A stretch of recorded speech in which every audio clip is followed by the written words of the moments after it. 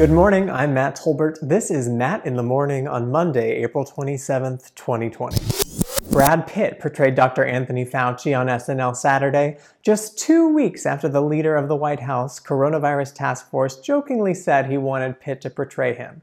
At the end of the cold open, Pitt took off his wig and glasses to thank Fauci for his calm and clarity during this unnerving time. Since this seems to work, I'd like to request that Dwayne "The Rock" Johnson portray me. Thank you very much. The Spanish government's strict stay-at-home order allows people to leave their homes to walk their pets, but some Spaniards have been walking more unusual pets just to get outside. On Friday, the Spanish National Police tweeted an image of a man getting fined for walking a fish in a bowl. Some similar reports include a person walking a hen and a man walking a toy dog on a leash.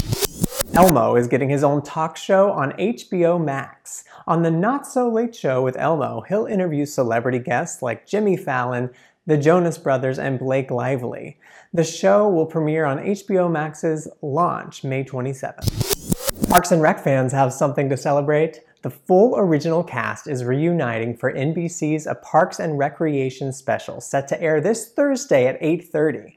The scripted, social distancing themed episode will benefit Feeding America with $500,000 in matching donations made from Subaru, State Farm, NBC Universal, and the producers, writers, and cast of the show.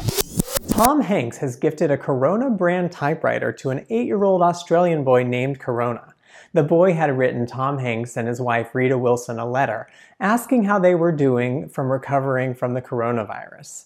He also said he's been bullied for having a name associated with the pandemic. That's when Hanks mailed the boy the typewriter along with a note saying, "You got a friend in me." I'm Matt Tolbert. This has been Matt in the Morning on Monday, April 27th, 2020.